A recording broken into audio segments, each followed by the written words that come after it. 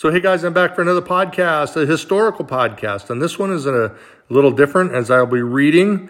I'll actually be reading it, hopefully, in Virgil Earp's words and hopefully the sound of his voice. This was an interview that he had on the train on the night of March 20th, 1882, when Wyatt Earp and his posse killed Frank Stilwell. And Wyatt was outside, obviously, and Virgil was inside the train with Morgan's body as they were headed back to Colton, California. Again, this is an interview with Virgil Earp. I apologize if I blow some of the wording or it doesn't come out right. The vernacular and the way they spoke then was a little different, a lot different than we speak today. So sometimes I might get confused a little bit, and I apologize if I do so. This is a little bit different podcast. I'm trying something different, but I really like this article, and I'm hoping to bring it to you, and you'll enjoy it as well. This is an interview with Virgil Earp. I went from Prescott to Tombstone as a Deputy United States Marshal. The first trouble I had with the cowboys was when they stole a band of government mules from Camp Ruckner. It was telegraphed from Charleston that the party there was with the mules. I found the party consisted of the McClowry boys, Billy Clanton, Pony Deal. They left before my posse got to Charleston, and we learned from a cowboy named Dave Estill that they had gone to the McClowry Ranch. The mules were branded U.S., and the thieves were changing the brand to D8. When we got to the ranch, we found the brand and also found one of the partners, a man named Frank Patterson and Captain Hurst of Charleston, who accompanied the posse with the 4 soldiers comprised with Patterson, and the later stipulating that he would cause the surrender of the mules if no arrests were made. He stated that bloodshed was sure to follow if the pursuit were to continue, and fearing his friends would be killed, promised to deliver the mules back to Charleston the next day. This compromise was made. We went back to Tombstone, and Captain Hurst stopping at Charleston to wait for the mules. He waited 2 days, and on the second day, the McClowrys, Clanton, and Patterson rode in and laughed at him, saying they had compromised only to get clear of the Earp party. The mules were never returned. Hurst had caused the printing and posting of some handbills in Tombstone describing the stolen mules and mentioning the thieves by name. Billy Clanton and both McClowrys came to me and asked if I had anything to do with advertising them that way. I told them no. Frank McClowry then spoke up and said, "If I thought you did, I would make you fight right here. And if you ever follow us as close as you did then, you will have to fight anyways." I answered that if I ever had any warrant for his arrest were put into my hands, I would endeavor to catch him, and no compromise would be made on my part to let him go.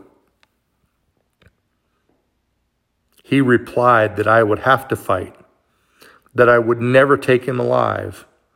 And I said, "Frank, you are not looking for a quarrel, are you?" And he said he had only come in to find out if I had anything to do with the notices, and if I had, to kill me. But they were satisfied that I had not. Soon after, my brother Wyatt went to work for Wells Fargo as a shotgun messenger on the road between Tombstone and Benson. He worked several months when Morgan took his place. Morg was in 6 or 7 months, succeeded by Warren, altogether about 1.5 years, during which time no box was lost or any trouble experienced. As soon as my brother quit, the cowboys began robbing the stages.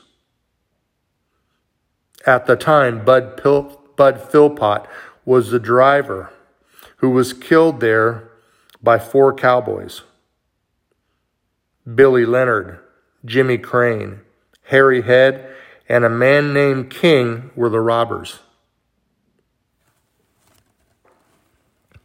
That night, Bob Paul telegraphed to me that the stage had been robbed and 1 passenger killed, and wanted to meet him at Drew's station where the robbery was made.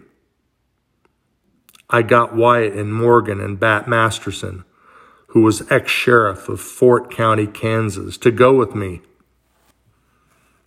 The night was so dark we could not follow the trail, and we had to lie there until daylight when Sheriff Behan came down. 25 or 30 men offered their services to pursue, and they told them all he wanted was the Earp boys and Bob Paul. We agreed to go and stay in pursuit as long as he thought it's best to follow them. We struck the trail, followed their footprints for 3 days, and caught King.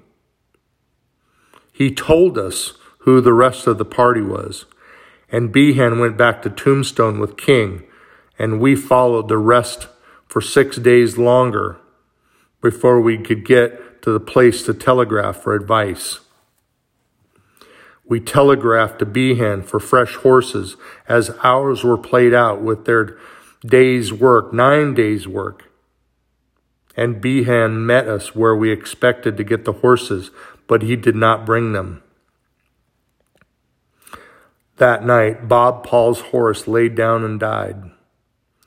Wyatt's and Masterson horses were so used up they were left at the ranch, and the boys had to hoof it 18 miles to Tombstone. During this time, Hume, Wells Fargo and Company detective, had come to work up the case. Wyatt told them that there were about 75 cowboys in town who would try to release King. Hume got Wyatt to go with him to the sheriff's office to notify them, and they asked as a favor of the United undersheriff to put King in irons. He had promised to do so, and 15 minutes afterwards, King escaped, getting on a horse that was tied to the back of the sheriff's office. After Behan met, we followed the trail for 4 days more, the last 5 days being without a mouthful to eat, and the rest of the 2 days being without water. The horses were played out, and we had to give up the chase and return. Behan brought a bill against the county for $796.84. We supposed it was to pay for the expenses for the whole party, that he endured it as a private account. I went before the supervisors, and they said, Behan must vouch for us. This he refused to do, saying we had not disputed us. Everybody but myself and brothers were paid, and he did not get a cent until Wells Fargo found it. Or actually, Wells Fargo had found out and paid us for our time. From that time, our troubles commenced, and the cowboys plotted to kill us. The night of 26th of October last was the first one where Billy Clanton, Frank, and Tom McClowry were killed. Ike Clanton moved his stock onto the ranch of Billy Leonard in Cloverdale, New Mexico, thinking that Leonard would not dare stay in the country after robbing the stage. Soon after, Leonard drove up the ranch and told Clanton that he must buy the ranch or move off. Clanton assented, choosing to buy, saying he would come over to town and get some money, and he came over and hunted up Wyatt and myself. He told me he could fix up a job to get Leonard to come over to the McClowry Ranch where we could capture him, and agreed to furnish evidence to convict him so his ranch would be left for the Clantons. His excuse to get Leonard to McClowry's was that the paymaster was going to Bisbee, and when they would waylay him. The Clantons and the McLauries were to get Wells Fargo reward of $1,600 each if they captured and convicted Leonard and his party. They went to the ranch, but Leonard and Crane went to New Mexico, and they were killed by the cowboys. Clanton still holds Leonard's ranch. Clanton and McLaury came to us, and they heard that we had revealed the contact to catch Leonard, and they could not live in the country an hour if Leonard's friends had learned that they had plotted against him. That was on the night of October 25th. They got drunk. And on the morning of the 26th, they were still drinking. Ike Clanton swore he would kill the first Earp he met. He had a 6-shooter and a Henry rifle, and several friends warned us that I went up the street and found him armed, as I had reported. I grabbed his Henry rifle and took it away. I knocked him down with it, disarmed him, arrested him, and had him fined. Then he went after his brother Bill and the McLauries. They came in armed with Winchesters and 6-shooters and rode down to Sheriff Behan's livery stables. They began to make threats, saying they would wipe out the Earps. But on that day, and Behan had warned me and asked me what I would do. I answered him that I would disarm them as soon as they came out of the corral, and had asked him to go with me. He refused on the ground that if he went, he would have to fight. But he said he would persuade them to disarm. This was all I asked. He was unsuccessful. They said they had come to fight and would not go away without it. I then went to my brothers Wyatt and Morgan and Doc Holliday and asked them to help me disarm the party. At this time, I was a chief of police. Wyatt was the deputy United States Marshal, and Morgan was an officer under me. Behan was talking to the cowboys when he went down. When he got within 40 or 50 feet of them, Behan saw us and left them, coming to us and saying, "For God's sakes, don't go near them. You will be murdered." I said, "Johnny, I'm going to disarm that party." He said, "I have disarmed them." And I said then I would go down and notify them that they must not carry arms on the street, or I would have to arrest them and have them fined. I suppose Behan had disarmed them. I did not know different until I had gotten within 5 feet of them. I demanded their arms, and they drew them and commenced firing. We returned fire. There were about 35 shots fired in a minute. When the fight was over, Billy Clanton, Frank, and Tom McLaury were killed, and Doc Holliday, Morgan, and myself were wounded.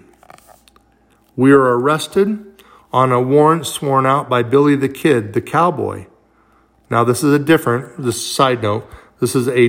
Billy the Kid. This is not the same one that you're thinking of. They used to call William Claiborne Billy the Kid. We stood a tedious trial of 30 days. The cowboys had had about $10,000 and employed some of the best attorneys in the territory to prosecute us. We were acquitted. When Morgan and I got well, reports came in that we would be assassinated at the first opportunity. On the 29th of December last, I stepped out of the Oriental Saloon to go to the hotel when 3 double-barreled shotguns were turned loose on me from about 65 feet. I was shot in the back and in the left arm. On the 18th of March, Morgan was in the billiard hall playing billiards. He had just stepped back to let his companion play when Frank Stillwell and a half-breed named Indian Charlie and Peter Spence fired through the door, hitting Morgan in the back. breaking it and killing him. After killing Morgan, they went down to Spence's and talked and laughed it over. On the next day, we sent Morgan to Colton, California to be buried, and on the 20th I followed. On the road between Tombstone and Contention, we were notified by parties in Tombstone that Ike Clanton, Frank Stilwell, Billy Miller, and another cowboy were watching every train coming through to kill us. They all had shotguns tied under their overcoats. Wyatt, Warren, Doc Holliday, John Johnson, and Sherman McMasters concluded to see me through at Tucson. Almost the first men we met on the platform there were Stilwell and his friends, armed to the teeth. They fell back into the crowd as soon as they saw I had an escort, and the boys took me to the hotel for supper. They put me on the train, and I had not seen any of them since. While waiting for the train to move out, a passenger notified me that some men were lying on a flat car next to the engine. Just then the train moved out, and immediately the firing commenced. The result of the shooting was the death of Stilwell, who was found on the track the next morning. They said our boys had killed him. One thing is certain, if I had been without an escort, they would have killed me. I had to be lifted in and out of the car.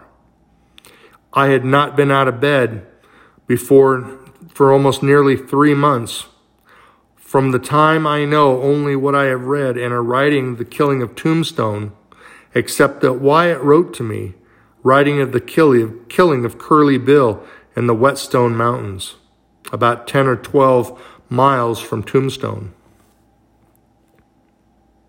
I killed Curly Bill without a doubt. Curly Bill was the man who killed Frank White, the first city marshal of Tombstone, is what Wyatt said. I had heard that my brothers were arrested in Denver and telegraphed there to learn the truth. I afterwards got word from Wyatt that he had not been within 500 miles of Denver. He also said if he could get out on the bonds, he would at once surrender, but did not want to be in jail for 6 months awaiting trial, and that he would return at the first sitting of the court anyways. This is the main story of all the troubles in Tombstone. There are many incidental affairs which have added to them, but they are of more local than general interest. I will go back to Tombstone as soon as I am able to dress myself. That is the end of the interview. However, it says in the end here in parentheses that Virgil did not in fact return to Tombstone until 1887. And while there, he rode on a posse after some train robbers with old friends Fred Dodge, Hairlip Charlie Smith. He astounded one of the passengers by allowing his boneless left arm to flop in the wind while he crossed an open stretch of desert on horseback. Interesting story nonetheless. Now, if you're interested in more of this kind of history, you can do so by joining the Wild West History Association. They are super easy to find. You can do so at www.wildwesthistory.org. Memberships are, they're not cheap, but they're actually well worth it. They're $75 a year, $125 for 2, and $175 for 3. Now, I signed up for this $175 because I saved a lot of money doing a 3-year membership. Now, the reason I say they're not cheap is because a lot of money goes into this. The Journal is not just a magazine and they sell ads for to offset the costs. This is truly researched, deep researched. It's over a 1/4 inch thick of solid history, and I definitely urge you to look at the Wild West History Association.